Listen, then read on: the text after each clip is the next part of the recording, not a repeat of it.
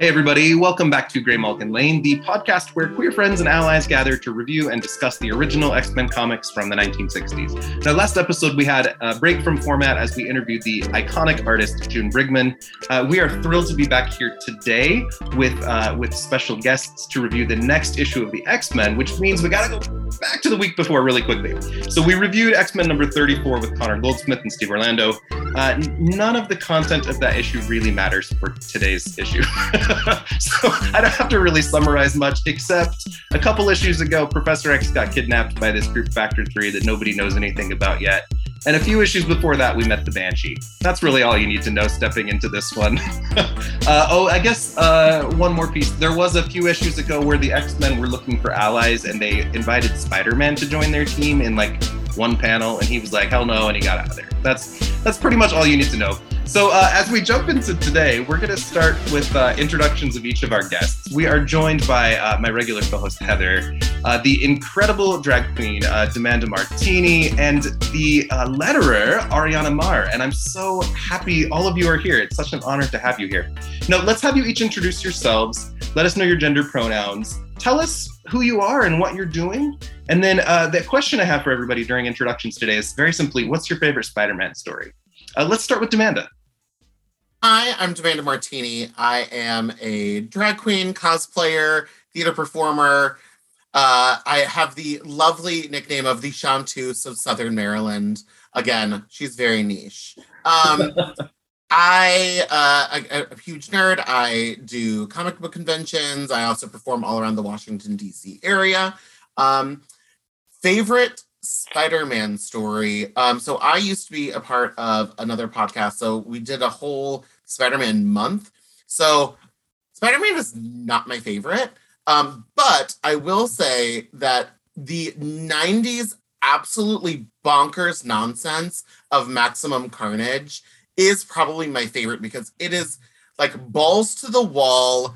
You get zero character development. Everyone is just fighting, death, cool, people look awesome, splash page. It is pure 90s, just crazy pants. So I would say that's probably like my favorite Spider-Man book. And Heather. I'm Heather. My pronouns are she, her. I'm not doing a whole lot right now. I'm currently unemployed. Yay. But I honestly don't have a lot of it. Spider-Man is one of those other comic book series that I don't have a ton of experience with outside of the movies. And really, the only movies that I have a lot of experience with are the Tobey Maguire ones because, that's just how it works. I've seen the Andrew Garfield ones and they made absolutely no impression on me, and I have not seen any of the Tom Holland ones. I know that is a travesty, but there we are. I haven't seen them. And so, the original Tobey Maguire movies always have a special place in my heart. But just from things I've seen around, I think I'm a big fan of Spider-Gwen.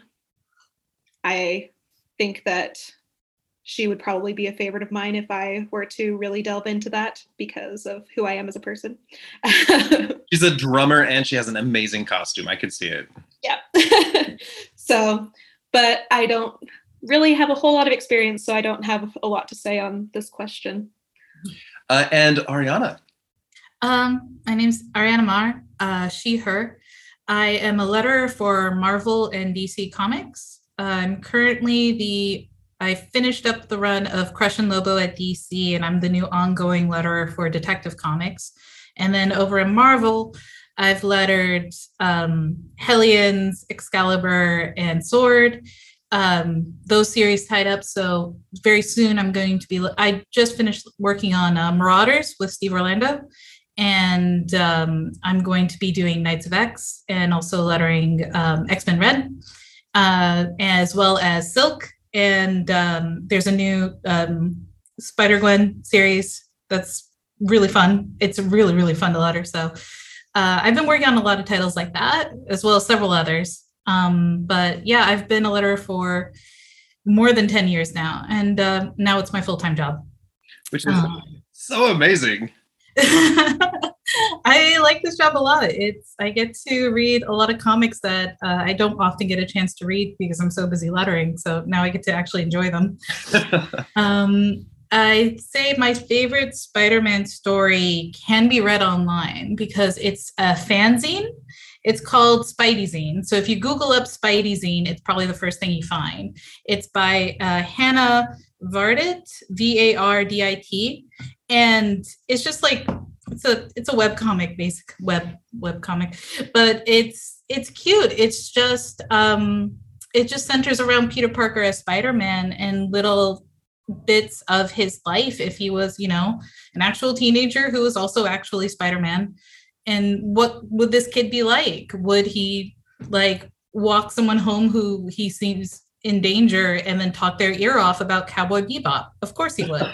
So I like slice of life stories a lot. They're really fun.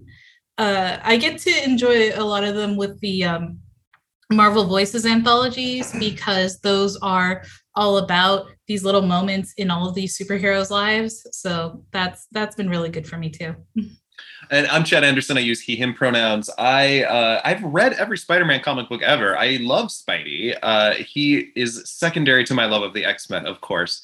But Peter Parker and the other versions of him, there's some really iconic storylines along the way. If I had to choose two favorites very quickly, Brian Michael Bendis' Ultimate Spider-Man back at the beginning was so revolutionary in changing the way we see the character. And my favorite Spidey story of all time was Dan Slott's Superior Spider-Man story, in which Dr. Octopus takes over the mind and body of Peter Parker. And it's just such a great story. He took years to tell it. It was long form and it was amazing.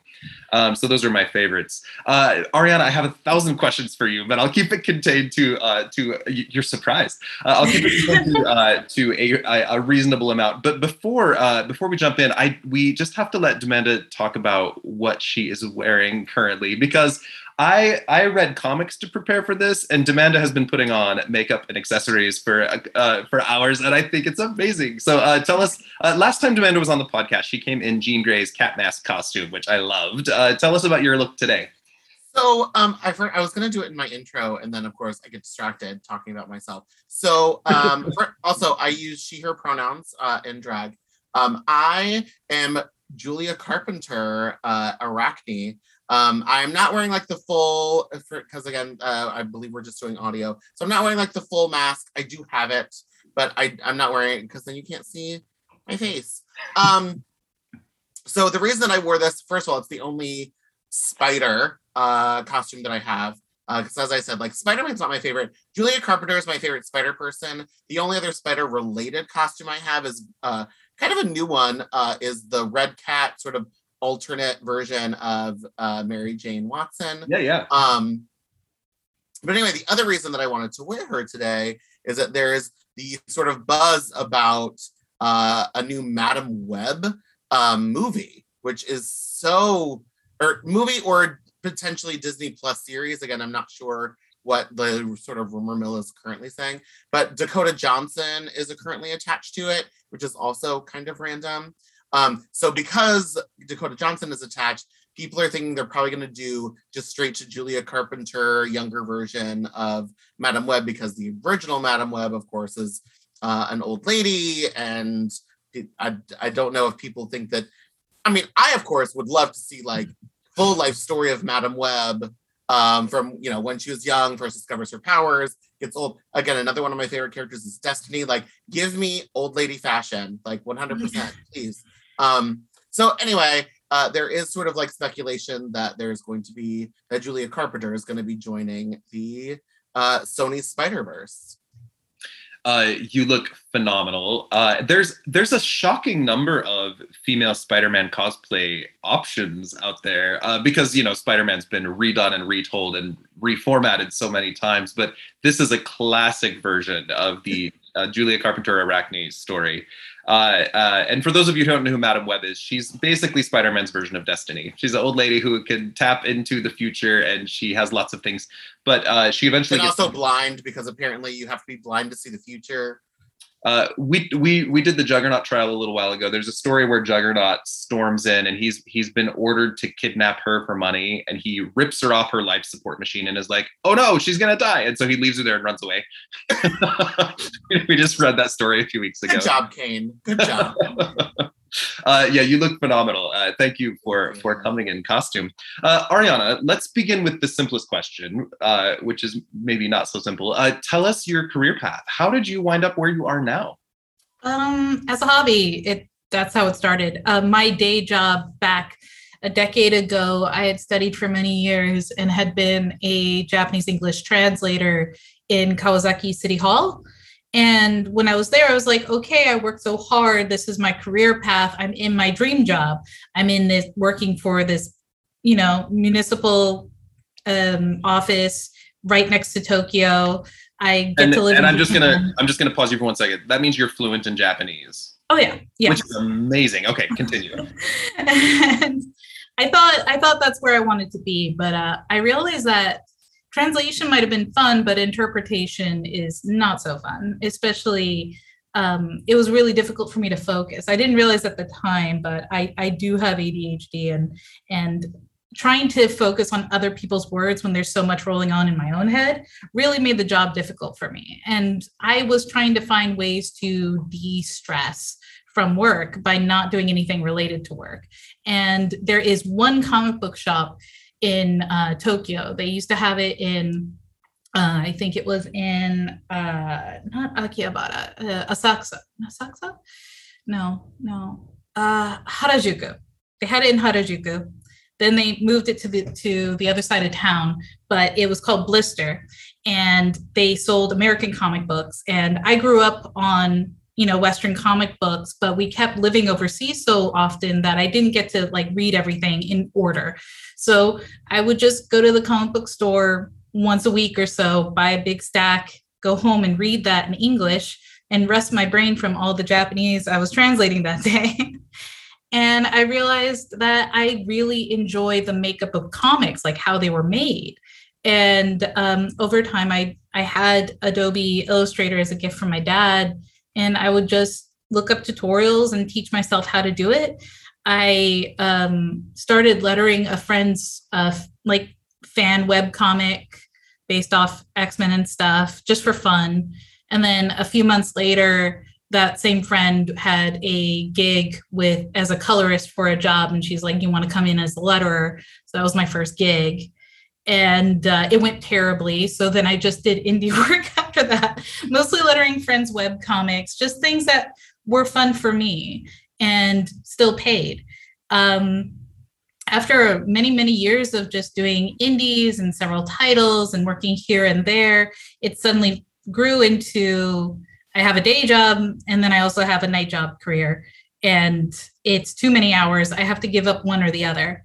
And just at the time that I was thinking I have to give up lettering and work at my current day job at the time 2 years ago, which was a software tester at Nintendo, I got a message from the head of virtual calligraphy, which is contracted with Marvel Comics. And he asked me to be a letterer on the team. And he was like, there's not going to be a lot of benefits. You're a freelancer. And it's like, do you understand I work in the tech industry? There are zero benefits here. I'm losing nothing doing this.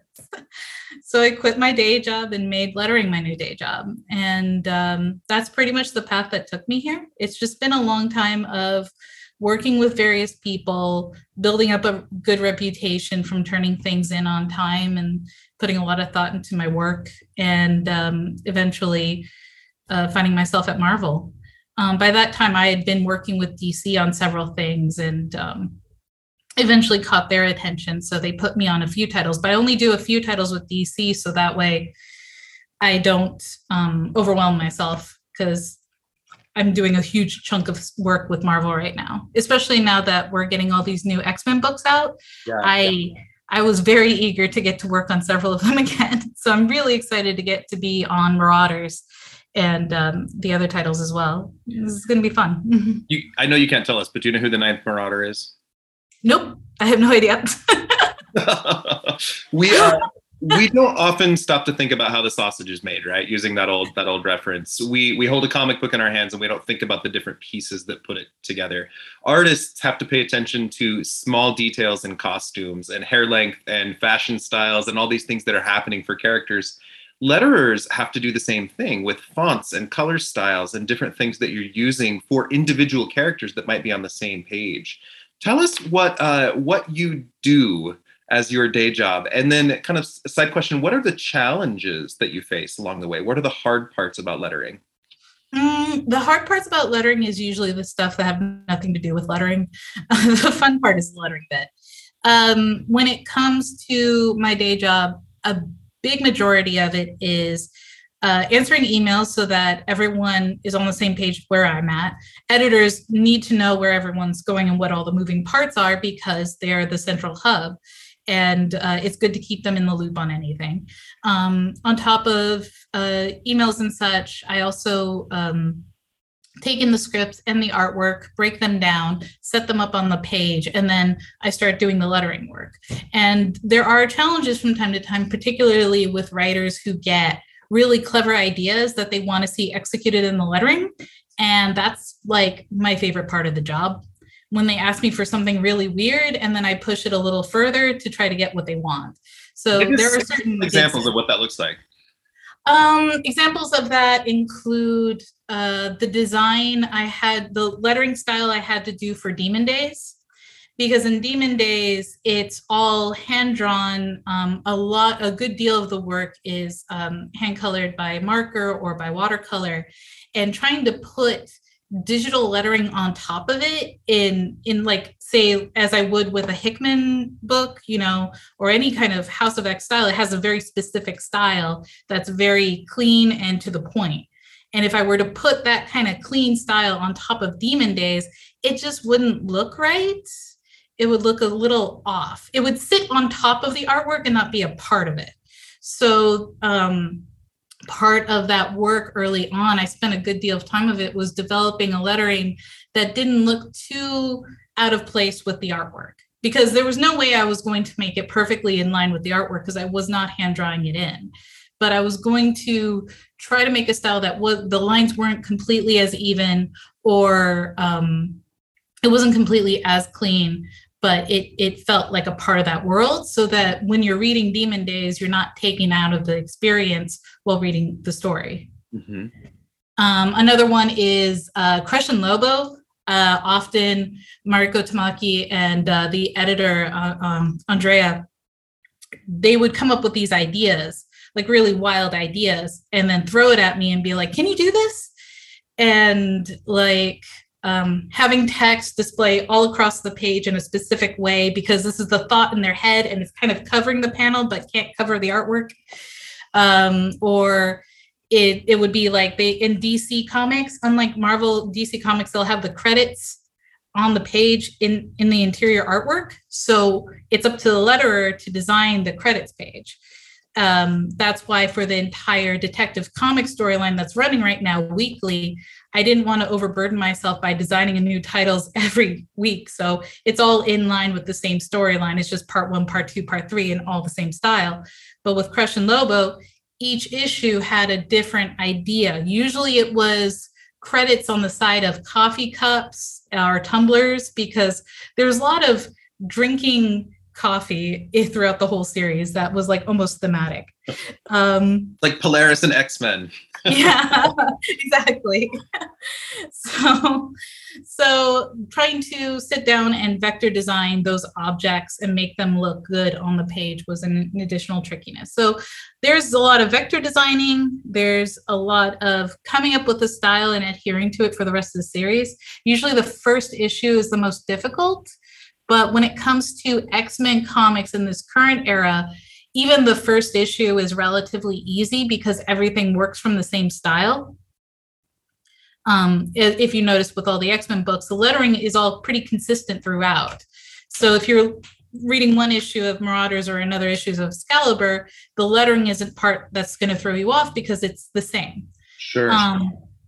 So that's actually really easy to ease into and be like, I know the voices, I know the style, I just have my lettering templates set up ahead of time and I just go. But another part of my work also includes production, because every once in a while you'll see me listed in Marvel titles as letterer and production. And that's usually times where I'm updating the credits page, the next page, the data pages, and including those in. It's not all the time. It's just sometimes we do that work as well to help carry the load, because there's a lot of books going out every week. Well, those data pages is something entirely different. Yeah, when you're putting it onto computer screens or stretching a whole journal page across the whole, yeah, that's fascinating. It's tricky, and I gotta appreciate the bullpen on days when I don't do the data pages, but I see them doing a especially complicated data page, and it's like, cheers to you. I didn't want to do that one. Particularly, I'm thinking of like Kieran Gillen's Eternals, where he's got these big pages full of like all the deviant names organized into categories. Like, it's just insane, and it's so carefully organized. But there's a lot of those in the X books lately. Yeah, a tricky one was I was given the notes from our script, and I had to design on the first issue of Sword the entire organization chart for the teams and departments of Sword, and make sure they were color coded correctly, and they all corresponded with the data pages, which also had color codings as well. Okay. That was interesting. Fascinating. This is meant to be a cute question, not a like, but have you ever made a big... Can I pause 1 second to interject? Please. When I tell you, so I'm a huge spreadsheet queen. Like, I have spreadsheets on spreadsheets on spreadsheets for all my stuff. And like talking about like organizing stuff and color coding, I'm like, oh my God, yes, please. I'm like, that sounds fascinating and wonderful. Oh yeah, a big chunk of my time is spent streamlining my process so that it can go as fast as possible, to the point where all the pages are linked up on the templates and they just run. And I totally get you there. Have you ever made a big mistake in one of your books? And if so, what happened? Oh yeah, there's one. I mean, I make several mistakes, I'm sure, all the time. I try to avoid them, but they can happen. But there's one that I keep thinking is egregious that I made. And it was in an issue of Excalibur, where someone shoots a long gun at Gambit, and he reacts, and there's an explosion. And so in the script, I saw the explosion. I saw on the page panels the reaction. It was a really dramatic move.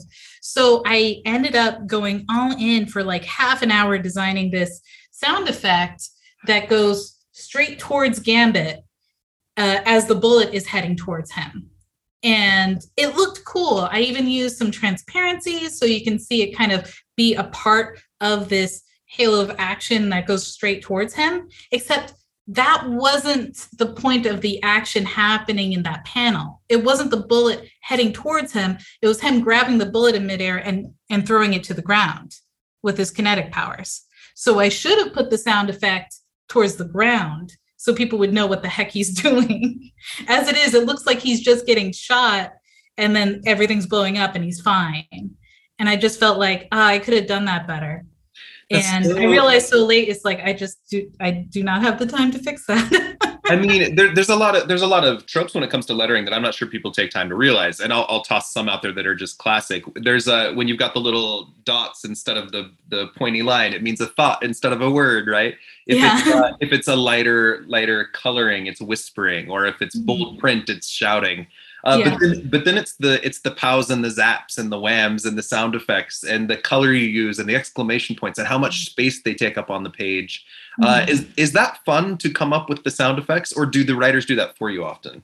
The writers often write down the sound effects, but I will edit them on the fly if I need them just slightly different, and no one ever corrects me. So I keep having free reign over that. Like, for example, if they say like Zach or something like that for a big sound effect, but it's like ZAKKK, I'm like, I'm going to take a K off that, or I'm going to add 2 on.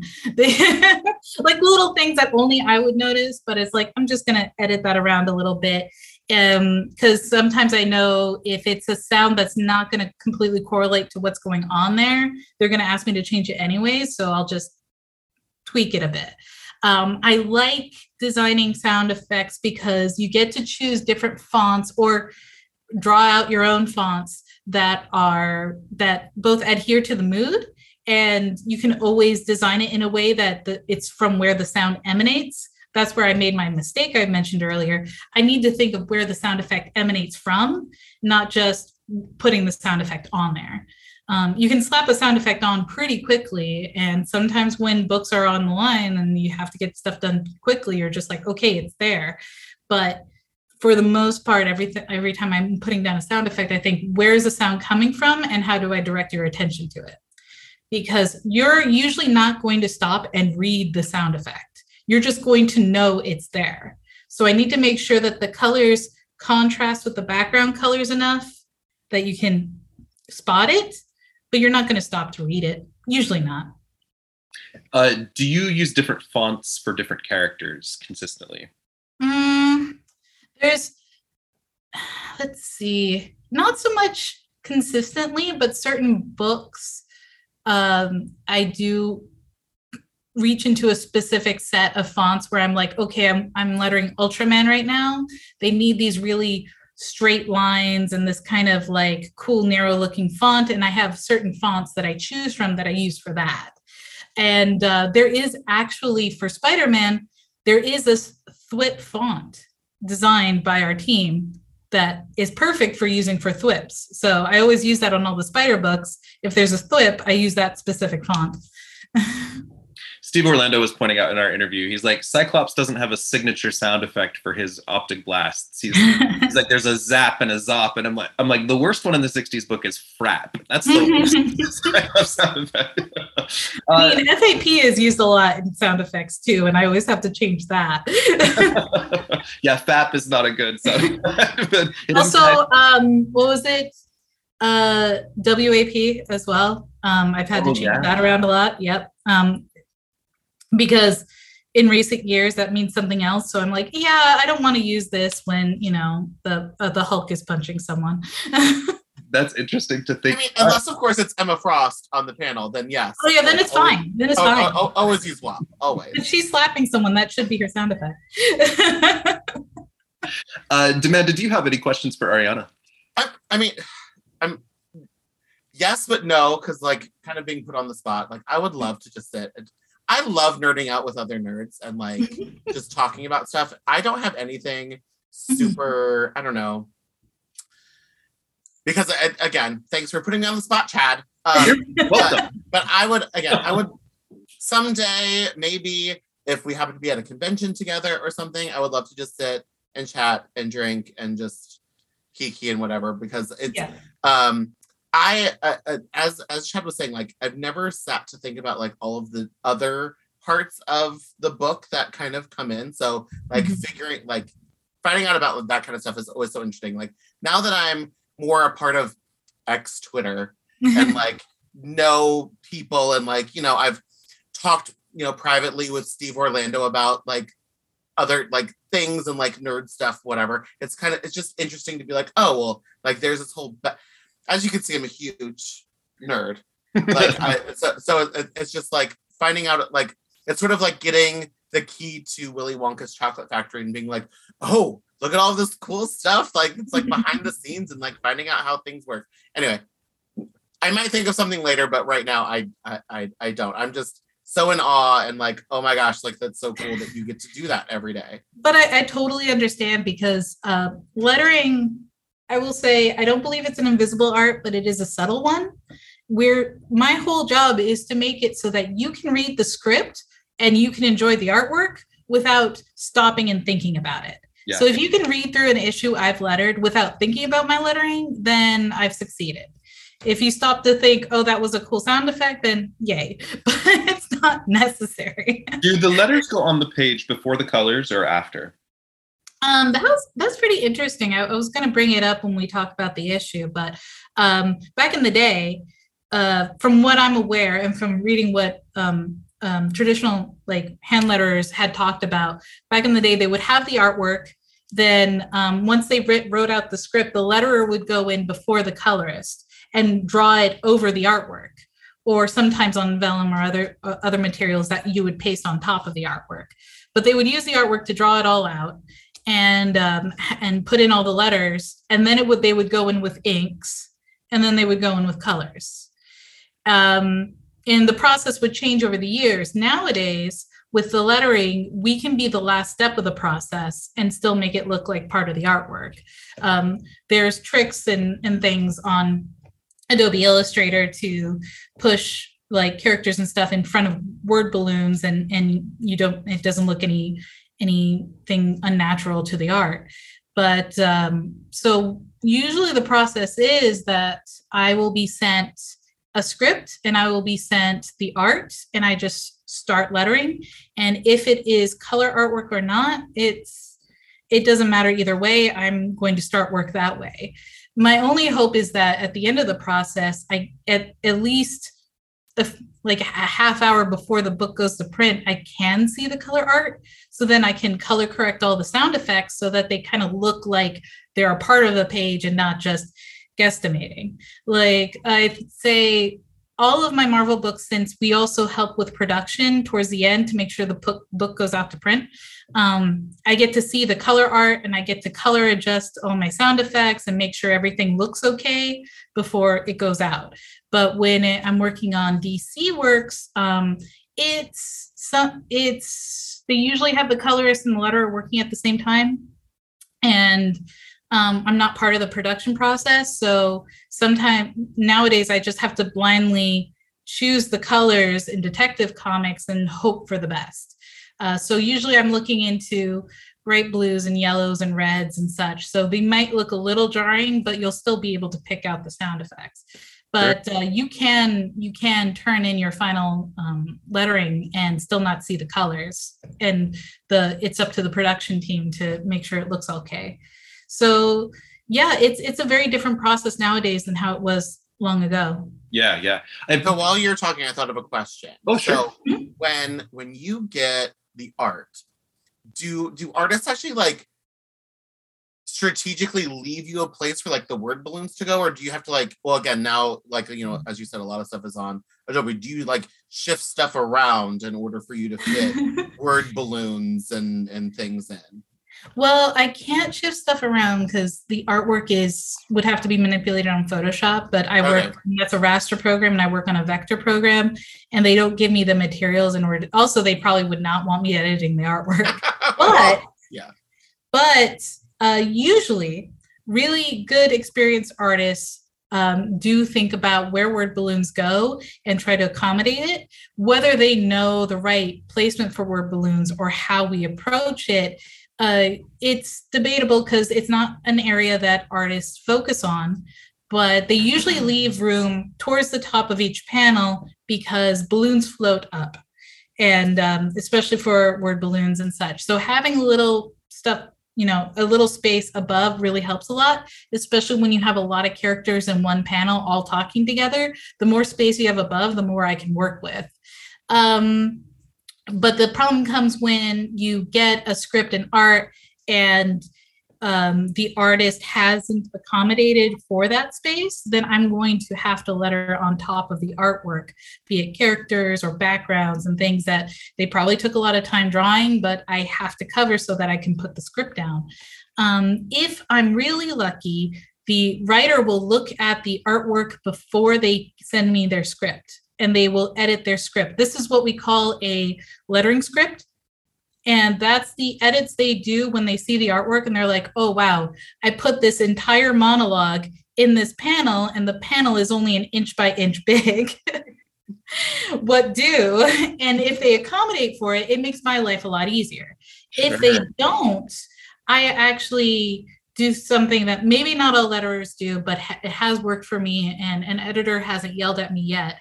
And that I will break down lines and break down sections and find where else they'll fit in the progression of the page where you're reading it and it's working for you, but it doesn't have to adhere to exactly what's on the script. Because sometimes the script and the art are going to be slightly different because the artists are contributing their own ideas to the page as well. And it's once the artist does it, it's kind of difficult to make them change unless it's for something specific, because come on, give them a break. I'm sorry, go ahead. If you work on an indie book, and I worked on one where the writer was on the artist's case, it's like, oh no, we can't see this object well enough. You have to redraw this panel. And it's like, why are you on their case? Just let them draw, and I'll make sure your script doesn't interfere with the art in the wrong way. You can trust the letterer to do this for you. So there are cases where you have to find that balance between what the artist is trying to do and what the writer is trying to do, and then break that down and make sure it makes sense for the reader. I feel like I'm a kid watching an episode of Mr. Rogers where he would like take you on the tour of the crayon factory and show you how the crayons were made. Like, this is fascinating. I don't think I've actually ever talked about this on the podcast. I just pulled it out. I created a graphic novel years ago called The Mushroom Murders. And I worked with a couple of letterers on my book, and I had to like go grab it as you're talking, and like I'm looking at where they put the bubbles, and like I'm remembering going back and like placing things in there, and it's accessing a different part of the brain that I haven't used in a really long time. Mm-hmm. It's so interesting. I have two more questions for you. Number one, who designs the logos of books? Usually it's designed in-house by the bullpen or by specific designers.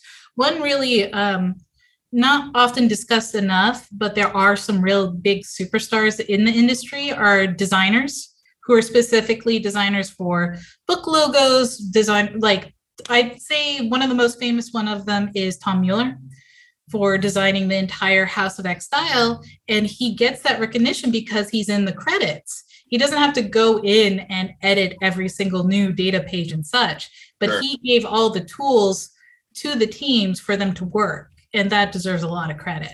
He came up with a design style that can be used and reused for each issue because it's a monthly series of all these. You have to have some kind of coherency between all the books. So now everything feels a lot more cohesive thanks to the design style he brought to the series. That's so cool. Before I ask my last question, Heather, do you have any questions for Ariana? No, I just think it's all really super cool, and I love seeing women in this space all the time. And I know it's not quite right. Like, I know that writing's a little bit different than lettering, but I've always wanted to be a writer. And so hearing anything's close to that, I'm like, oh, I can do that too, maybe. Actually, there are a number of writers who started off as letterers. Yeah. Like, I'm a career letterer. That's the only thing I really want to do. Writing is very challenging for me. Is I'll keep my stories in my head, but when it comes to like, who else can I think of? There's a number of writers that I know that either started in comics from lettering or from flatting for colorists. Because colorists usually need another person to hire so that they can flat out all of and block out all of the areas that they need to color on a comic book page. Mm-hmm. And it's not often recognized because a lot of flatters, I think only one book in my entire career actually credits the flatter for their work. But they play a big part as well. So writers will often start there from these parts of the industry that often don't get a lot of recognition, but are essential to putting together comics.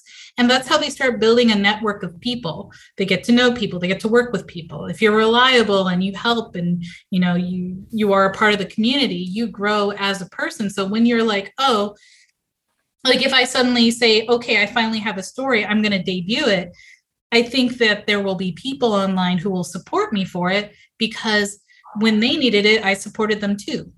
Yeah. So it's definitely a way in. I mean, there's no technical breaking into comics in my mind.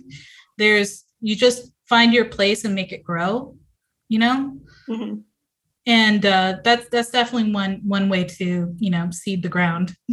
If you were going to hand out one single issue that you've done to represent your work, like if you just chose one that you're most proud of, what would you choose? Oh, geez. That's tough. I would say maybe Demon Days, one of those issues. Maybe Rising Storm was really good because I got to play with the sound effects that Storm and Thor had, where they were like semi-transparent and stuff like that for the lightning. Yeah, I'll say Demon Days. It definitely took me out of my wheelhouse and made me push myself into a new way. And I got to work with like really good friends, so I'm really happy about that. I am so impressed by you and so inspired. Thank you for sharing your knowledge and your expertise and just like nerding out with us. This is wonderful. Thanks for having me on. Yeah, I'm so happy you're on. Thank you for being here. So with that, let's transition into our review of X-Men number 35. We're going to start out just by kind of examining the cover. We have the X-Men cowering underneath a launching Spider-Man. And it says in giant letters across the bottom, "Along came a spider, .. ! End quote. Tell me your thoughts on this cover. Was it effective? What did you like about it? It is borderline pornographic. Like it is so suggestive, and it's just like when you sent me the issue and I looked it up, I was like, that's how we're looking at Spider-Man. Okay. But also, I feel like they really missed out on a chance to really define his ass. I mean, the art back then was not as as realistic as it is now. I like Cyclops' like full-on dance mode. He's like leaning back, arms in the air. Ariana, what did you think of this cover? It looks like a TikTok prank. Like, it looks like Spider-Man's going in crotch first, jumping on top of Cyclops, and he is not ready for this. It's also a little misleading that Marvel Girl is there, and it's like, Jean was totally sat out for this most of this issue. Right. Yeah. But also the posing is always so funny. So as a cosplayer, it is always so hard to like figure out like, how do I pose to make it not just be like the same like superhero pose? I'm also terrible, like I do hand on hip kind of stuff. So I'm like, these are like, how do I make everybody different? We're gonna do like just like weird arm motions and I mean, probably the cover artist was like, I don't know, just put their arms in different directions and just like make it work. It kind of shows just how difficult Spider-Man is to draw, because it's not just that the costume is overly complicated with the details and the webbing and such that you have to do that conforms to his body, but like he's constantly in these aerobatic poses that are not completely feasible, and they're trying to make it work without any reference. It's like having a jumping pose without a reference. Well, and this is back in the days when we get Spider-Man's web pits. I forget about those sometimes. I didn't even notice that. Because like it's definitely something that like I've noticed. When like Batman the Animated Series came out and they had the Zatanna episode, and Zatanna did not have her classic fishnet tights. It's like, oh, because they're a pain in the ass to draw, and so it's just like the fact that artists, anyone drawing Spider-Man, it's like, we have web on this, like we're really doing this, like this is a thing that we're doing, and having to do that in such a small space, it's got to be hard to draw. I mean, like his ankle looks broken on like the one side. It's just such a weird pose. Yeah, with like the foreshortening of one leg and the other leg, he kind of looks like when you get like a Barbie, well, not a Barbie doll, but like one of those, play dolls, but like their legs are on ball bearings or whatever, so they kind of twist around. Right. Yeah. You have them in a weird pose. That's kind of like what he looks like in that one. Or like how they do a lot of female figures, where instead of just like giving them the regular like H shape, they gave them the V-shaped leg. So like their legs like twisted in a weird way. Yeah. It's like when you get a Barbie doll and you suspend her on a string from the air, spread her legs, bend her knees, and then launch her crotch first toward the X-Men. I'm kind of surprised by the title of this issue, though. I don't know why they went with Along Came a Spider, because the whole point of this story was Beware the Spider. Thank you. That was going to be one of my points. Yeah, that was weird for me. I mean, it's a classic nursery rhyme reference, right? Like a long-haired spider and sat down beside her and frightened Miss Muffet away. I think that's the right. Yeah, like I understand the reference, but it's like that's not the impetus of this particular story. Yeah, exactly. Roy Thomas loved himself a literary reference, though. Almost every title is some sort of literary reference. Yeah, exactly. So as we jump in on page 1, let me read the credits really quickly. We've got Roy Thomas as the writer and Werner Roth, and it gives us a blurb about them that says, "The towering triumph of titanic talent and tumultuous toil." Inks by Dan Adkins, and we have an irregular letterer. Normally we have Artie Simek and Sam Rosen back then, but this time we have Jerry Feldman, who is someone I don't know a lot about. I should research Jerry Feldman. Now, as we open the issue, we get a kind of great splash page of Banshee. In his first appearance, the only time we've seen him really, he looked like a reject from Whoville, but he's looking a little more normal here. He's got a weird hat on that a lot of people notice. We'll learn the relevance of it a little later. But he's flying across the page and thinking, I'm gonna attempt an Irish accent here. "For weeks I've searched the mountains and valleys of Central Europe for the sinister group known as Factor 3. And now at last I feel I am near its secret sanctuary. I only pray that it's time to prevent it conquering the earth." That's the only time I'm going to do that this whole episode. I was going to say, so first of all, his design, it is getting better. As I said on Twitter when you first posted the images of Banshee. So, and forgive me, I did not listen to that episode. No, it's okay. But did you guys talk about like the racist caricatures that design was based on in that issue? Yeah, that was our episode with Sean Isaac. So yeah, we had a lot to say about that. Mm-hmm. Yeah. So like it is better, although in some panels later, like the references still come back and it's still kind of awkward. But they also give him this interest. So that like it looks like they're trying to give him like pointy ears to make him more like look more like Faye. Again, like referencing sort of like magical stuff, and even like the random. I mean, I know we haven't gotten there yet, but like the random man on the next page, which again, like, why are we talking about this like random man being like, "Oh, what is this howling that I hear? It's so dramatic." Anyway, but what I did, the other thing I wanted to mention is how kind of amazing is it that, I mean, we're now so this is 1965. Mm-hmm. We're now 60 years? Like 60 years later, and this is the design of Banshee. Like this is still like what he wears in a comic book that came out, you know, the one where the cover date on this is August 1967. I just checked out. So 1967. But like the comic book that came out not too long ago when John Proudstar was resurrected and sees Banshee still wearing this costume. like that's I mean, obviously he's had on top of that, his daughter also wears the same costume. Exactly. And it's just like, obviously they've both worn other things, but they always come back to like this classic green and yellow high collar with the thing. So the only reason I haven't done Siren yet is because I haven't figured out what I want to do, like doing like these like wing things that they wear. But I think that just speaks to like, I'm glad that his face shape changed, but like I just think that like when a design is this iconic, it's just like, oh yeah, I know who this character is. Mm-hmm. I actually really love his design. I think he stands out. There's so many forgettable characters in this run in the early 60s, but Banshee is unforgettable. I love him. And he's so sexy in the modern comics. He's really quite delicious. Listen, hey, Irish Daddy, like for real. So, side note, a friend of mine, Luke Marlowe, who is a book editor, nerd, whatever, he and I have been friends for a long time. He literally just recently got a commission of like sexy Banshee that he's going to get tattooed on his body. Ooh. That's like based on that like classic Gen X thing where he's like lifting up his sweatshirt. Oh yeah, that's a sexy pose. Yep. So Banshee is flying through the hills. He's screaming, and it just comes across as an ooh. It sounds like a little ghost, which is, you know, Banshees are ghosts, like the mythical creatures. I get it.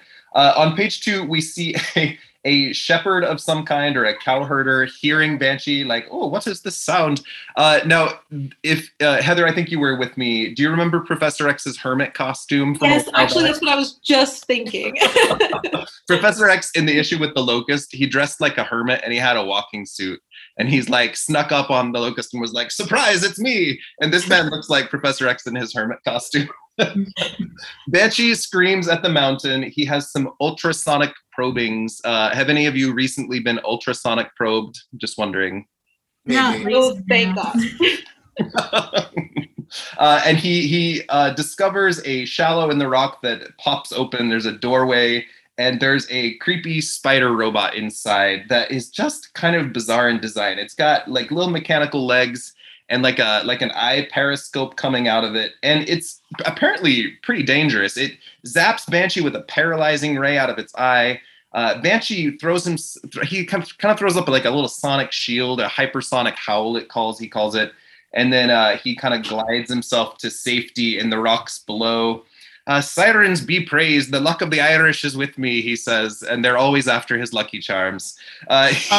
So it is interesting that, so like, obviously he flies on sound waves and he creates those sound waves, but like, instead of just giving him like just thought bubbles all the time, they actually have him talking at some points. So it's like, can he also still produce the sonic scream while just actually vocalizing words? And like, is that more difficult? And if that's more difficult, why is he talking to himself out loud? Oh, so Maybe also, he, as someone who talks to himself out loud a lot, like it's a sign of mental illness. But like, maybe he glides so for a while and he talks while he's gliding. Yeah, sorry, my monitor's over here, so that's why I keep looking. You're great. Direction. But like, it's such a, because I can't remember which issue it was, but like someone mentioned, like, obviously you're not going to put Banshee on a stealth team because he literally has to scream to like fly. So it's just like he has to continually produce the sound in order for him to just float on the thing. So it's like, and I think they did do it. It's one of the few things that I liked about X-Men First Class, the movie. I did not really care for that film, but the fact that they made it so that way, if he stops producing sound, he starts falling. Sure. So it's just interesting that, again, they have him actually talk out loud, but they also still have like the ooh sound effect going on. So it's like, is he flying on echoes of his sonic scream, or again getting a little too like, yeah, it's interesting. I'm gonna drink for trying to make sense of a comic. He's got 6 or 8 different uses of his sonic scream that we've seen so far. He can affect people's minds, he can put them to sleep, he can create little shields, he can glide, he can fire concussive blasts. Also, I don't think I've ever seen him do a shield again after this issue. I'd have to do a deep review, which is but like, at least in any modern comic that I've read past 1991, sure. I would say I've not really seen him do like a sonic shield with his scream. Yeah, we'd have to. Well, for our listeners, do you know of times when Banshee or Siren use their scream to create shields or blockers? We'll have to look that up. Banshee narrowly makes it back to the chalet that he's been renting in the area. He needs to send a message to the X-Men immediately because he needs to warn them about this creepy spider robot that hurt him. Now we jump back to the X-Mansion where the X-Men are frantically searching for Professor X. They're sorting through files. Beast is tinkering with Cerebro. Angel has been out searching and he finds some UFO tracks. That must be what took Professor X away from them. But they still don't have really any clues. So they're going to go out looking. But just then, Iceman gets an alert from the Banshee. Banshee has sent out the message, calling X-Men, emergency, all the way from Europe. But just before he can type a full sentence, the paralysis ray has set in. He flew all the way back, typed that much, but he only gets the words out, beware the spider, before he passes out. Then Factor 3 swoops in one of their creepy UFOs. Now, this is our first time actually seeing Factor 3. We've heard them referenced a lot. They've been behind the scenes for nearly a dozen issues now. But we get to see them. We still don't know anything about them or who they are, but they have captured the Banshee and they are giving orders to send another spider robot to America to make sure the X-Men aren't on their trail. So as we sum up those first 5 pages, let's hear any of your thoughts or reactions to some of these pages. Ariana, what did you think of the lettering back then? Did Jack Sparling do a good job? Yeah, I thought it's the kind of thing where you look at the lettering, at least in my perspective, and it's like, man, that was a rough hill to climb. Because I get the impression this was done in the Marvel method, which actually isn't done that much anymore. I can name only like less than half a dozen writers I've worked with so far that do the Marvel method. And that's when they write out a vague outline, hand it to the artist tells the story through the art, and then once the writer sees everything in the panels and stuff, they'll fill it in. And I get that impression because there's a lot of the thoughts and captions and things are more to describe what's happening in the scene, and like more to help fill in any plot holes that they think are there. And yeah, you get characters shouting like, "Oh no, I'm falling in a hole!" as they're falling. Exactly. It kind of reminds me when I was reading the original appearance of Thor, and he's like, "Oh, here's this mighty Mjolnir, and if I throw it, it comes back." And it's like, we can see it in the art. Kirby drew that. We can see it, and it's different nowadays. I think there's more trust put in the artist to explain what's happening through their art. But I mean, there's still examples I can think of where they fill in the gaps. Like there's this one scene I lettered recently where there was someone who was kidnapped and they didn't have their mouth gagged, but 2 panels later they had their mouth gagged. And so they're like, oh, let's put in some text here that has the bad guy saying, it's like, yeah, let's shut you up or something like that, you know? And it's like implying it's like, okay, they did this. And that helps, you know, plug the plot hole a little bit so that you can understand what's going on. But this old school, they definitely do that to an extreme where they're explaining so much. And that makes it so much harder for the letterer because you don't want to cover the artwork and you want to make sure that the reader catches everything, but you have to separate it out into these smaller balloons so that you can get it piecemeal throughout the panel. And it's like, that's challenging. So I am not going to be critical of like the style or the approach he did, because considering the way he had to letter it at the time by hand, and that like he has to explain so much additionally in the script because of this kind of approach towards it, it's like that's tough. I'm impressed though when you look at the ooze behind Banshee. It's like big blocky letters with like it looks like vibrations are passing through them. Yeah, it makes me think of like, it's funny because I can think of like, oh, I know how to do that in Illustrator. I bet I could. Like, I don't have any books yet that I've lettered with Banshee in it, but I suddenly want to do that. Or the behind the robot looks like little lines passing through it. Or on page 3, when you see the zot or the zzz, it's like little electrical bolts through it. Like you can put a lot of effort in. And I like the color change they did with the E sound when he puts up his shield. Like those little details are really neat. I also really like when he's calling on the X-Men, and it's basically just the usual writing style for the letters, but he erases these lines throughout so that you know that it's electronic, that it's kind of being filtered through static. And I really like that. Heather, did you have thoughts on the original or on page 4 when the X-Men are interacting and they're so frantically searching for Xavier? Yeah, I mean, it's just classic chaotic X-Men without Professor X. There's not a lot of soap opera in this one. I'm sorry. Go ahead. I apologize. Oh, no. I was just like, I just feel like they are always at a loss whenever Professor X is gone. Yeah. Mm-hmm. And they're not quite as organized as they probably could be. But I also love when Bobby says, I hate to keep popping up like somebody from Western Union.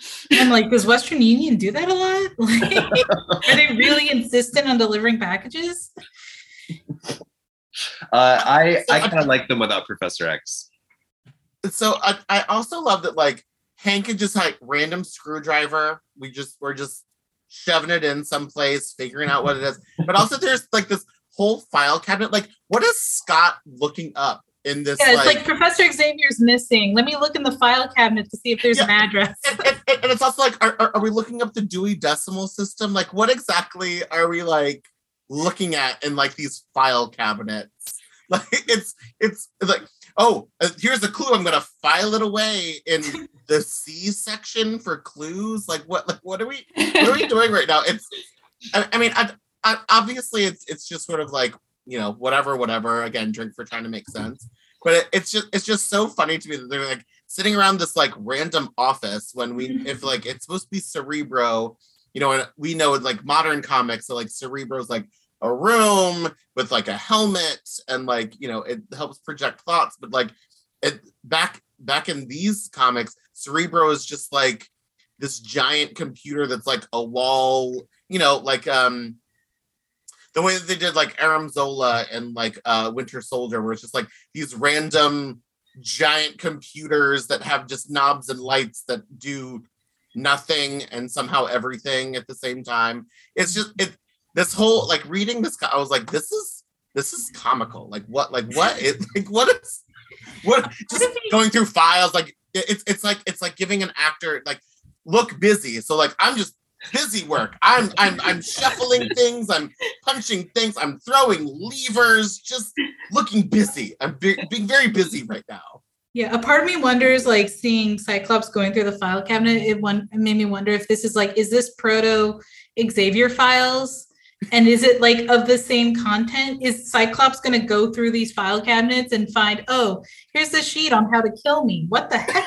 Why did Xavier write this? They're going to discover the Xavier protocols early on. Yeah. But or else like, look, from their Tessa, mind. Who is this woman named Tessa who's a part of this Hellfire Club? Get spoilers for like upcoming seasons. Like, oh damn. Professor told us not to look in the cabinet, but we found the key, so oh well. He has a son? What? Right. Moira McTaggart's not a housekeeper. Heather, will you summarize pages 6 through 10 for us? Tell us what happens. Yeah. So Cerebro, is it Cerebro that gives them the message? Mm-hmm. Yes. Okay. On ticker tape, apparently. And all it says is, beware the spider. And they're all really confused and they think it sounds like a practical joke, but the Banshee would hardly joke about Factor 3. And then at precisely this point, there's Peter Parker riding along in the country on his little motorbike, like a super cute little teen. And I love where, you know, they introduce the one and only Spider-Man, and then the asterisk says, "You have heard of him, haven't you?" from Insecure Stan. That makes me laugh. And so he's riding through the countryside on his motorbike, and he's like, well, I'm tired of eating my own dust up and down the countryside, so I'm going to do the throw bit for a while. And so he goes down to a stream where there's a mill, and while he's doing this, it just happens to be right on the X-Men's like perimeter of their property, you know. It's right on the perimeter of Professor X's property. And then something comes over him, making it all dark, and he says, "Hey, who turned out the light? If that TV weatherman was wrong again." And it's like, okay, honey. And so it's some sort of egg-shaped object heading his way.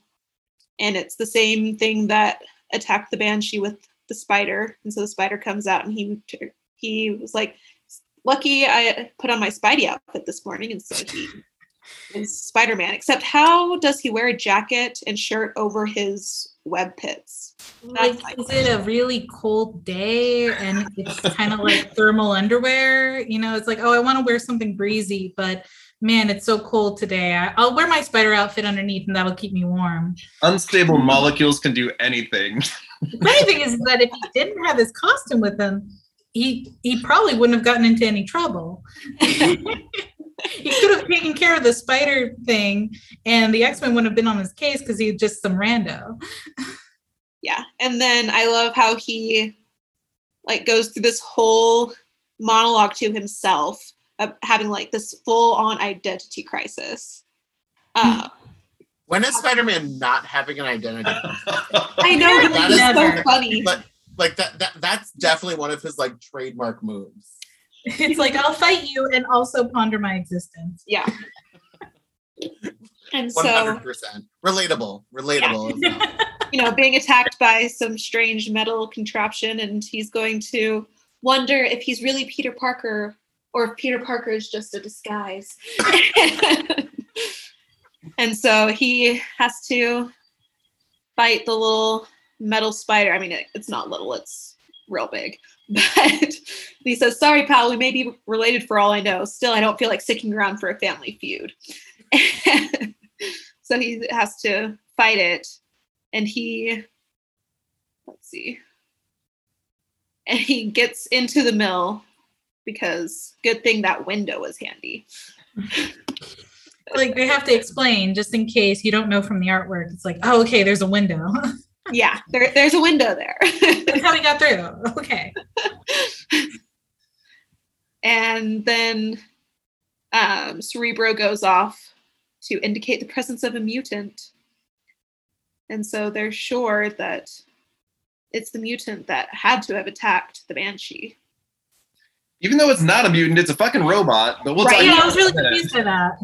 So I'm wondering whether or not it's whoever is driving the egg. Yeah, so That could be.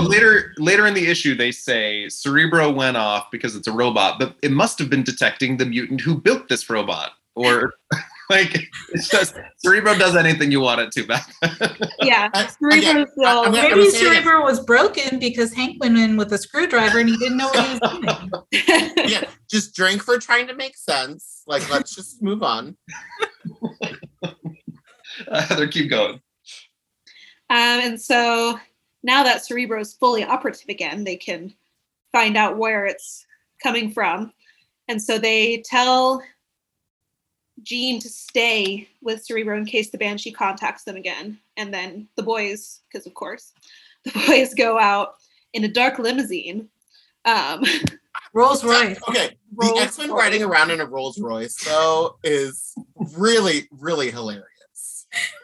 I do love how they talk about how they're going to have to hide the car when they arrive. After all, how many superheroes ride to the rescue in a Rolls Royce? And then And there's one a of the literal. other- Yeah, go ahead. So how come we're broke all the time? If Professor X has fucking helicopters in a Rolls Royce, why can't I afford bus fare? God damn it! It's like seeing a bunch of teenagers climb into a Tesla to run off into the superhero. And so they're off to the rescue. They don't know what they're going to, but then Spider-Man defeats the metal spider because he forced. I got to note really quickly. This robot, there's like 4 panels of it making an sound, and I think it's supposed to be like an electric motor. But every time I saw it, I just pictured it going like I assume that's it charging up, right? Yeah. Right. And Spider-Man's like, oh, it's yumming at me. Delicious.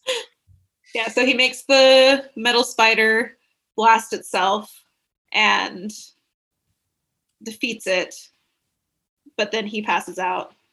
Just for a The few spider short completely disintegrates. Yeah. But So there's no evidence it was there. exactly. It disintegrated and the egg that brought it is gone. With a thwackum, mind you. Yes. Wakum. I was gonna say, like, the inconsistency of like the sound effects that this thing makes.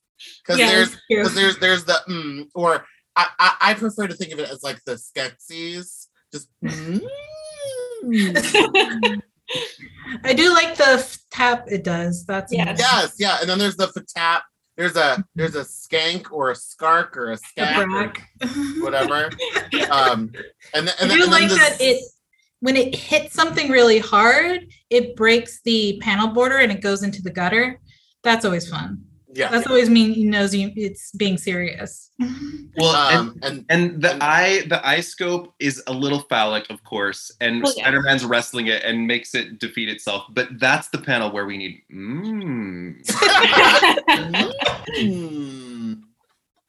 Especially how he turns the head into his body and then does that. It's like, wow, Peter, you sure did that. But apparently it's a really fucking tough robot because Spider-Man's hard to fight, man. Mm-hmm. Demanda, will you take over on page 11? Tell us what happens next. Sure. So Spidey passes out because of course he does, and then wakes up and the thing's gone. And then the X-Men show up after. Which let me just know, Jean's not the only one that faints. And of course, immediately like, it's Spider-Man. He's got to be the spider that the Banshee was talking about because why else would he be here? Like, obviously, that's the whole thing. This trope of the superheroes fight, there's a misunderstanding. And so then, obviously this is, from 1967. So this sort of started the trope, but it's such like this basic thing that it's so exhausting. I almost would have enjoyed it more if Banshee's message said, "Beware the spider, man." Right. So of course there's the fight. In typical fashion, again, if you've ever seen a superhero fight before, they first try to go one-on-one. So Angel, of course, jumps in first, and then there's the thwip. He gets his, and then he's like, I've had to tussle with the Vulture before, and all winged people are all the same. I'm like, that's really racist. Not all winged people are the same. So then, of course, it's Beast's turn. So he tries to just use brute strength. Spider-Man flips around and kicks him out the window. And also, why is there this window in this mill where it's literally just a hole in the wall? Like, there's not like a pane, there's not like a screen, there's not anything. It's just this open hole in the wall.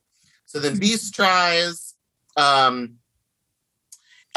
Beast is falling, so Angel's like, oh, I gotta go save him, which again is another typical trope to keep like a flyer out of a battle. Is like they have to go catch all of the people. Used a lot, especially in like the X-Men animated series, where literally Rogue's job is to just like catch people. Like she does that a lot in the cartoon. Two moments during this fight that I think are delicious. They're both Angel centric. One is when Spidey webs Angel's wings and pulls him back, and the sound effect is yank. And the second is when Angel falls in the water, and before he can say Beast, he has to like shake his wings and get all the water off. Right, which is great. Like that page was, for me, not the strongest of art, and then the next page is like one of the stronger pages in the whole issue, because the whole grabbing Angel with the webbing, you can look at the webbing in detail and it's like just kind of scribbled in there, and it's like, someone did not want to draw webbing today. But the next page is Spider-Man versus Beast, and it's like, it looks dynamic and really cool. Like their poses are neat and it makes a lot of sense. I almost wish there wasn't as much dialogue of them throwing at each other so you could see more of it. And we get to see Spidey do what we all want to do to the Beast, just kick him right in the ass. Just kick him. Because he's the worst. He looks like a big bro in pajamas. Yes. So then Iceman tries to sneak up on him, but of course, Spidey's spider sense. And then Cyclops is like, I can't shoot him because, I whatever, because a reason for Cyclops not to use his powers. So then Jean is just chilling. I would have loved it again, like having like what like the modern trope is now of her just like sitting there with like a Starbucks cup, just like, yep, I went and got coffee. Like, what else am I gonna do? Like, just sitting here. She's busy filing still. She's still going through the files. And it's a good thing she found out about the crystal randomly in Banshee's headpiece that Professor X planted there, because it wasn't originally the headpiece that he wore a bomb that the Factor 3 put on his head. Yes. So Professor X instead turned it into a tracking system instead of a bomb. It gives him a reason to wear his headband still. Yeah. Sure, Jan. But I will say again, this is one of my favorite Jean looks. It's why I have it and why I like to wear it a lot. I love a stupid mask. I love a stupid headpiece. I love the classic golden blue. Anyway, it's a cute look. 10 out of 10. And also it allows Jean to like have like her like 1960s hair back when she was a model. And the fact that people didn't know that she was also Marvel Girl, like with this red hair, is so like, again, sure, Jan. So she finds out about the crystal. She has to reconfigure something with a wine. Wine with an H. Yeah, the sound effect again is fantastic. So then she bounced it off a satellite. Sure. And then it hits. And also, so again, we see that Banshee has pointed ears, which again, what? Why? So we get that little brief. Oh, my other favorite part about this whole page is that in like the little narration boxes, it's like, we needed a break from all of that action. So let's go see what Jean's doing. which is so funny. Jean has the weirdest, on page 15 there's the weirdest machine off to her right. Like it's got like flames in crystal. What is that? It's the crystal tracking system that Professor X has made. Sure. It's so strange. I don't know what that machine is. It's like she's in the Batcave. There's some bizarre machine on the side there. So anyway, so Jean uses it to locate Banshee. Is that there's no, so on the issue, as I'm reading it, I don't have page numbers, so let me know if I need to keep going. Yeah, that's a great place to stop. Heather and Ariana, did you have any thoughts on the X-Men Spider-Man battle? It's kind of fun, actually. Yeah. It is fun to watch, for sure. And though the whole time I'm thinking it's like, this is unnecessary, but they're still doing it. I mean, that's what superheroes do, right? You meet and you fight before you become friends. Exactly. Even if you've already met before, you still have to do it again.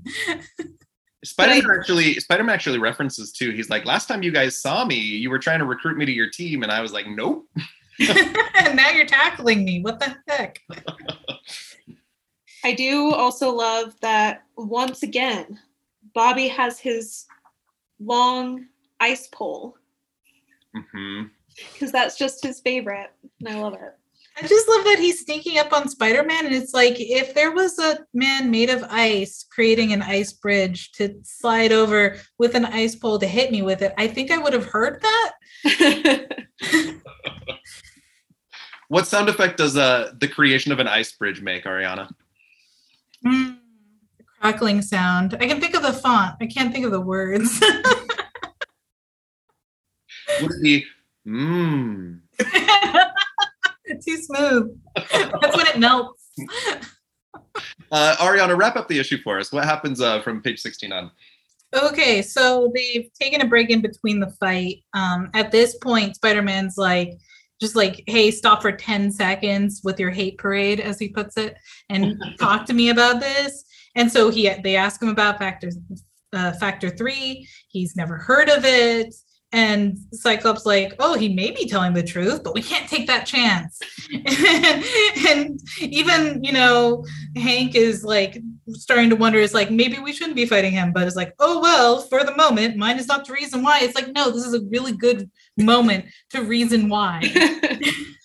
Why are you doing this? But this is kind of the cool moment of the scene. This is why you buy this issue, is all of them, jumping onto Spider-Man. So he's trying to get away by going through the mill, but... Yeah, we got to note really quickly, there's a moment where they're like, what if he works for Factor 3? And Spider-Man says, what's that? Some kind of secret ingredient? Exactly. It's like a terrible name. Also, why would that be a recipe ingredient? Like, put Factor 3 into your soup. It's like, no, I don't trust that.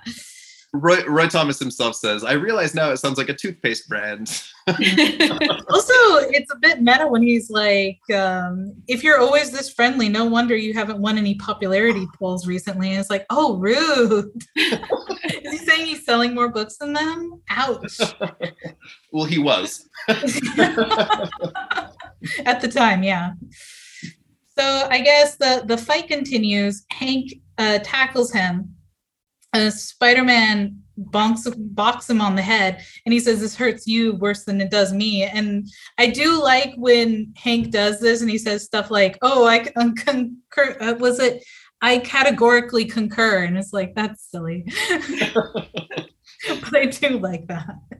Iceman managed to put a whole ice block on his feet, but then Spider-Man immediately smashes that against the wall, so that doesn't work. And then I think, Angel comes at him, but that's when Cyclops decides to use his blaster finally.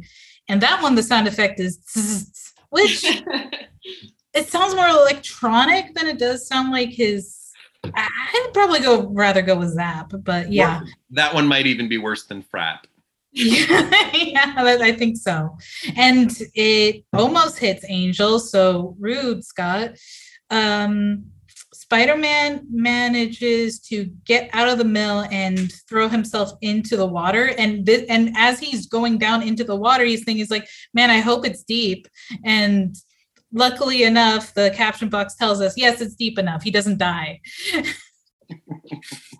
So as he splashes into the water, that's when Cyclops finally gets a call on his, Signal Watch.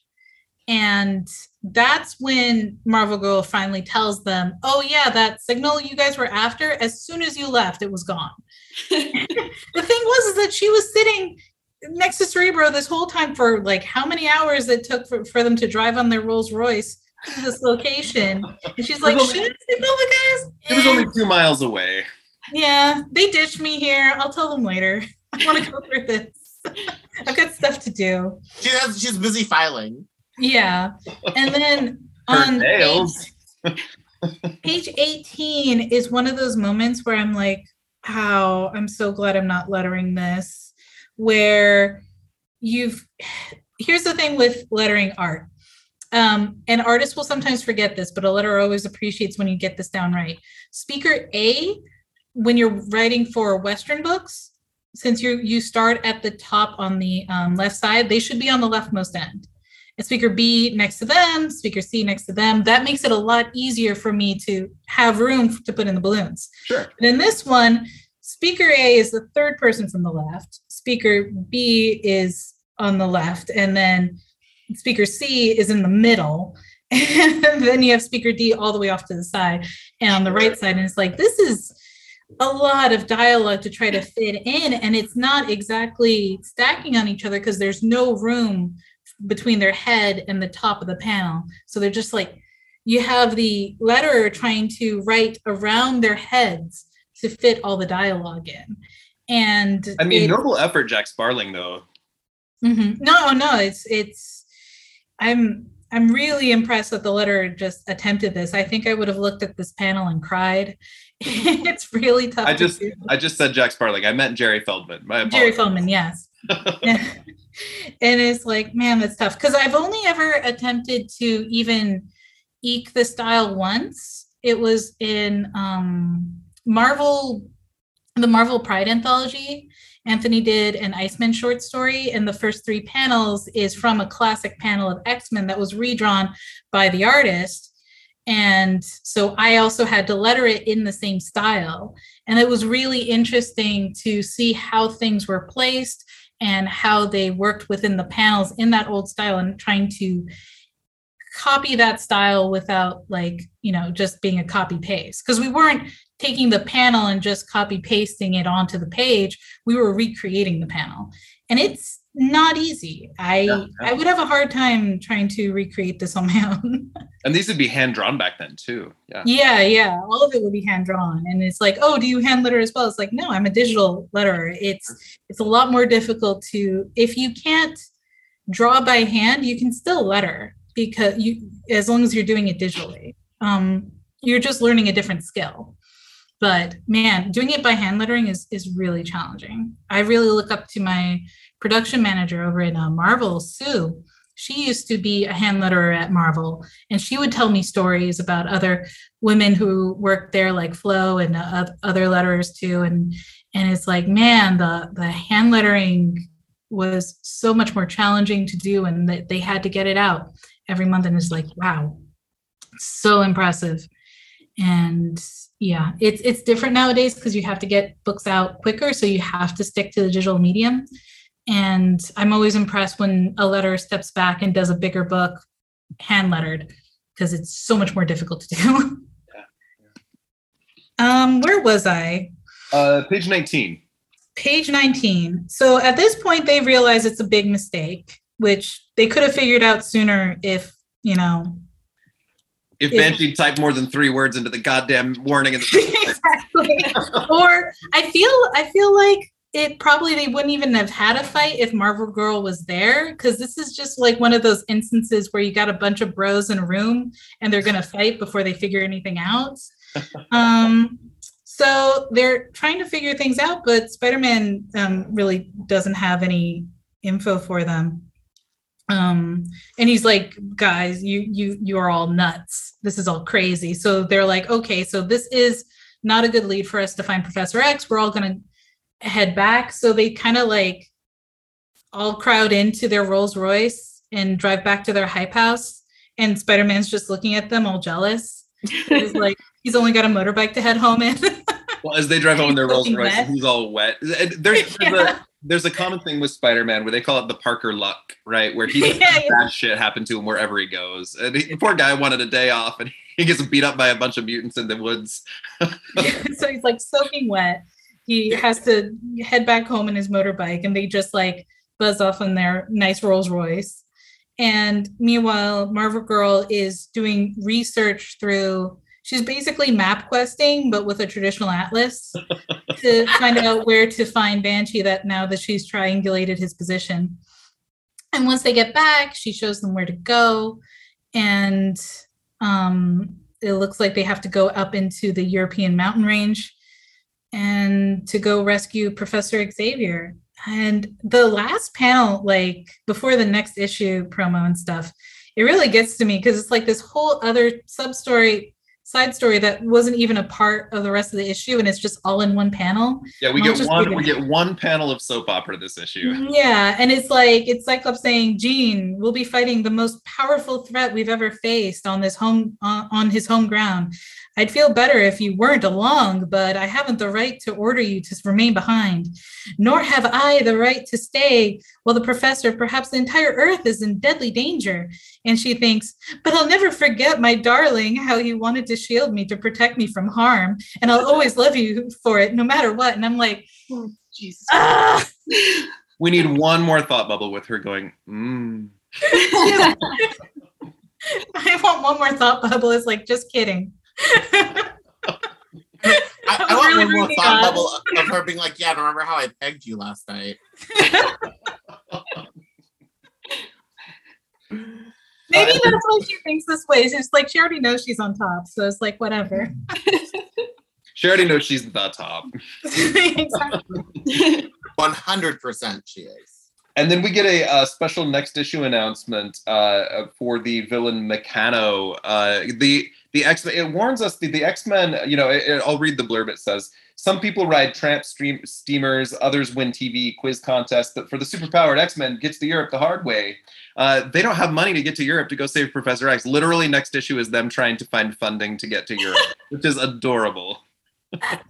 Listen, GoFundMe wasn't a thing back then. I would just sell the Rolls Royce and be like, "Professor, sorry, we sold the Rolls Royce, but we know you have extra money that you never share with us, so you could just buy that back, right? We needed to get to Europe to save your life." What did you guys think of this issue overall? I kind of enjoyed that it was a little more self-contained. A lot of the issues are so busy, but this one is just kind of a very simple side story, which is a little bit fun. I'm losing patience as a reader a little bit about Factor 3. Like, okay, God, you've been talking about them for a year. Show us who they are already. But I kind of like they brought Spider-Man in. The X-Men versus Spidey is a really fun trope, especially back then. So it's definitely like a little bit of a filler of like, oh, we're like, we're still trying to build up the suspense of who the Factor 3 are. We have like the drama with Banshee that, who we already know about. And then, it's just this fun little like one-off, oh, it's, superheroes meeting and fighting. And, it's kind of like that fun little, because even at the end, it's just like, oh, we don't need to fight anymore. Okay, bye. Like, it's not even like really resolved or anything. They're literally just like, okay, deuces, we gotta go back. Like, this is, this isn't what we want to do. it's fine. Like it's fine. But like knowing like kind of like, you know, what was going on, I guess, like in the books back then, it was also definitely the you know, kind of like in the 90s when like Wolverine would randomly show up in an issue. It's like, oh, we're kind of not selling that well. So like let's pull Spider-Man in randomly for like no real reason.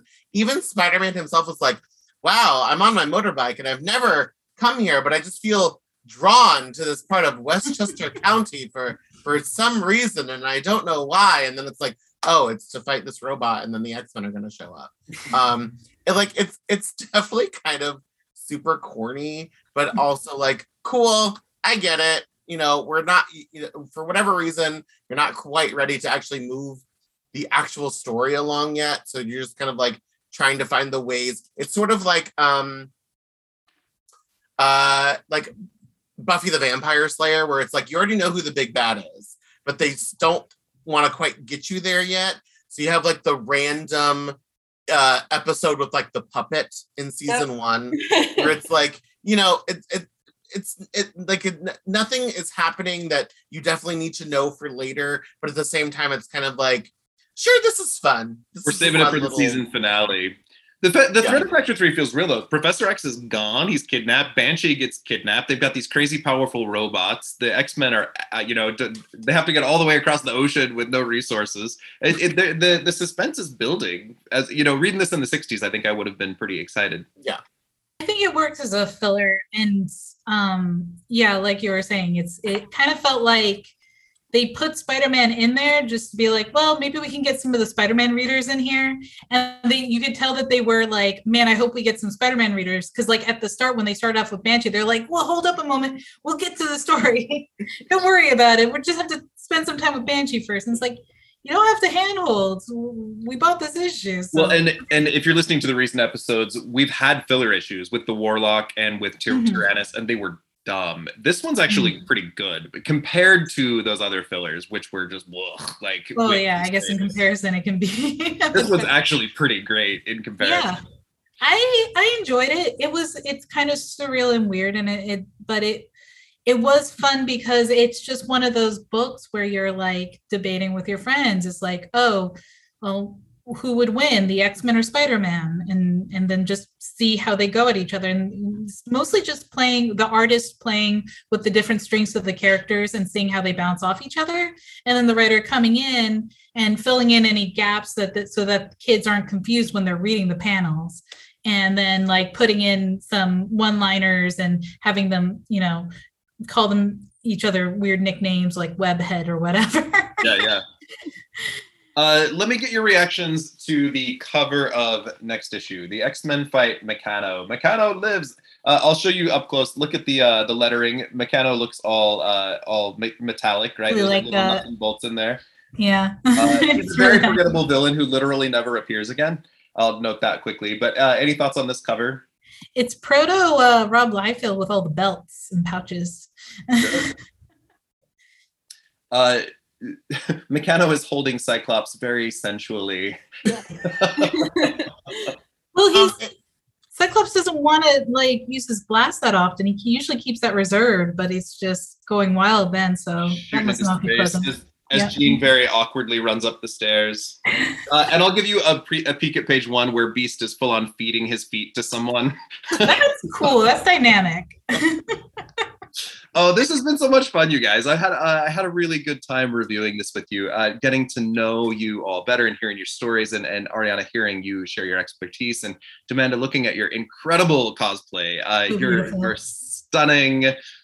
You are turned. I love it. You look amazing. Let's, as we're concluding here, where can people find you online? And is there anything coming up that people should look forward to in association with what you're doing? I'll go first very quickly. You can find Graymalkin Lane on Twitter and Instagram, just under Graymalkin Lane. I keep my own social media private because I have kiddos. We have some really amazing stuff. Our next episode after this is I announced this on Instagram yesterday. It came out of the blue. It was very unexpected and very, very exciting. I got to do an interview with Roy Thomas.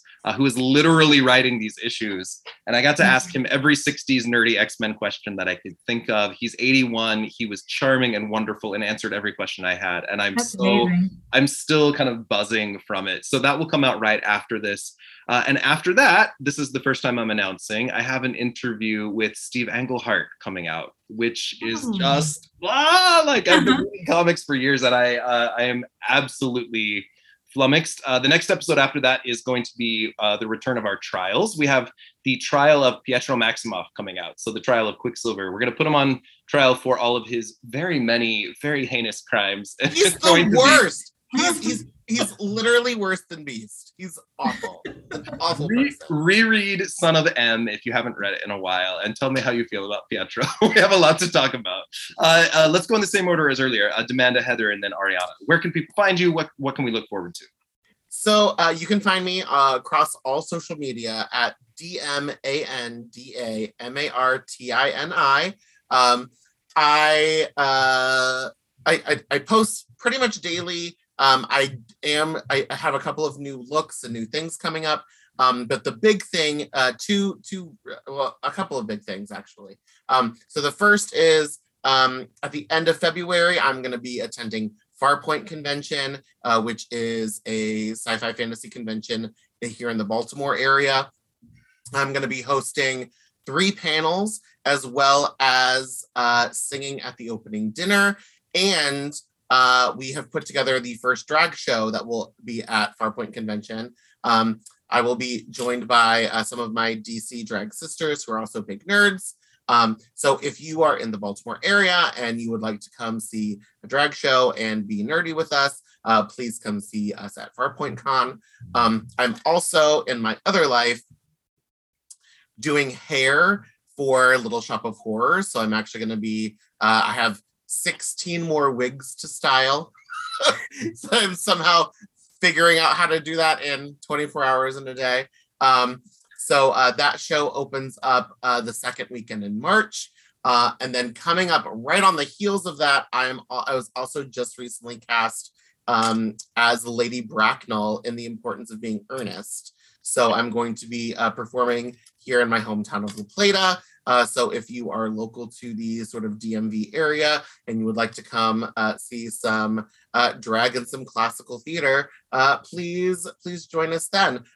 Again, I have lots of cool other things going on. I'm also still performing all around the DC area. So please come follow me, figure out where I'm at. If you follow me on social media and you come to a show, please come say hi. I love meeting people. And hopefully we'll see you guys out there.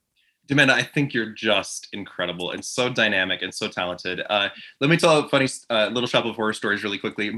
He'll get mad at me if I share this. My 13-year-old just got braces, and he came into the house and he's got his brand new braces on, and he goes, "I hate these," because he's got the slur, right? And he goes, "When I got in the car, Mom," like my ex-wife who I'm co-raising my kids with, he goes, "Mom made me say the phrase, suddenly she-more."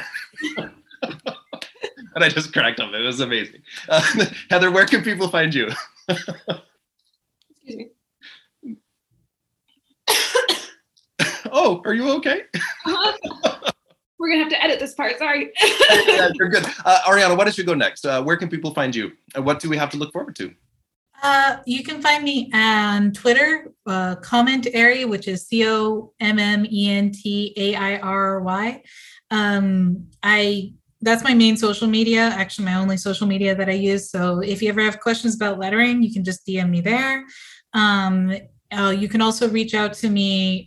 It also links to my portfolio, which is arianamar.com, and you can contact me through that as well. I sometimes talk about lettering or just promote some of the books that I'm currently working on.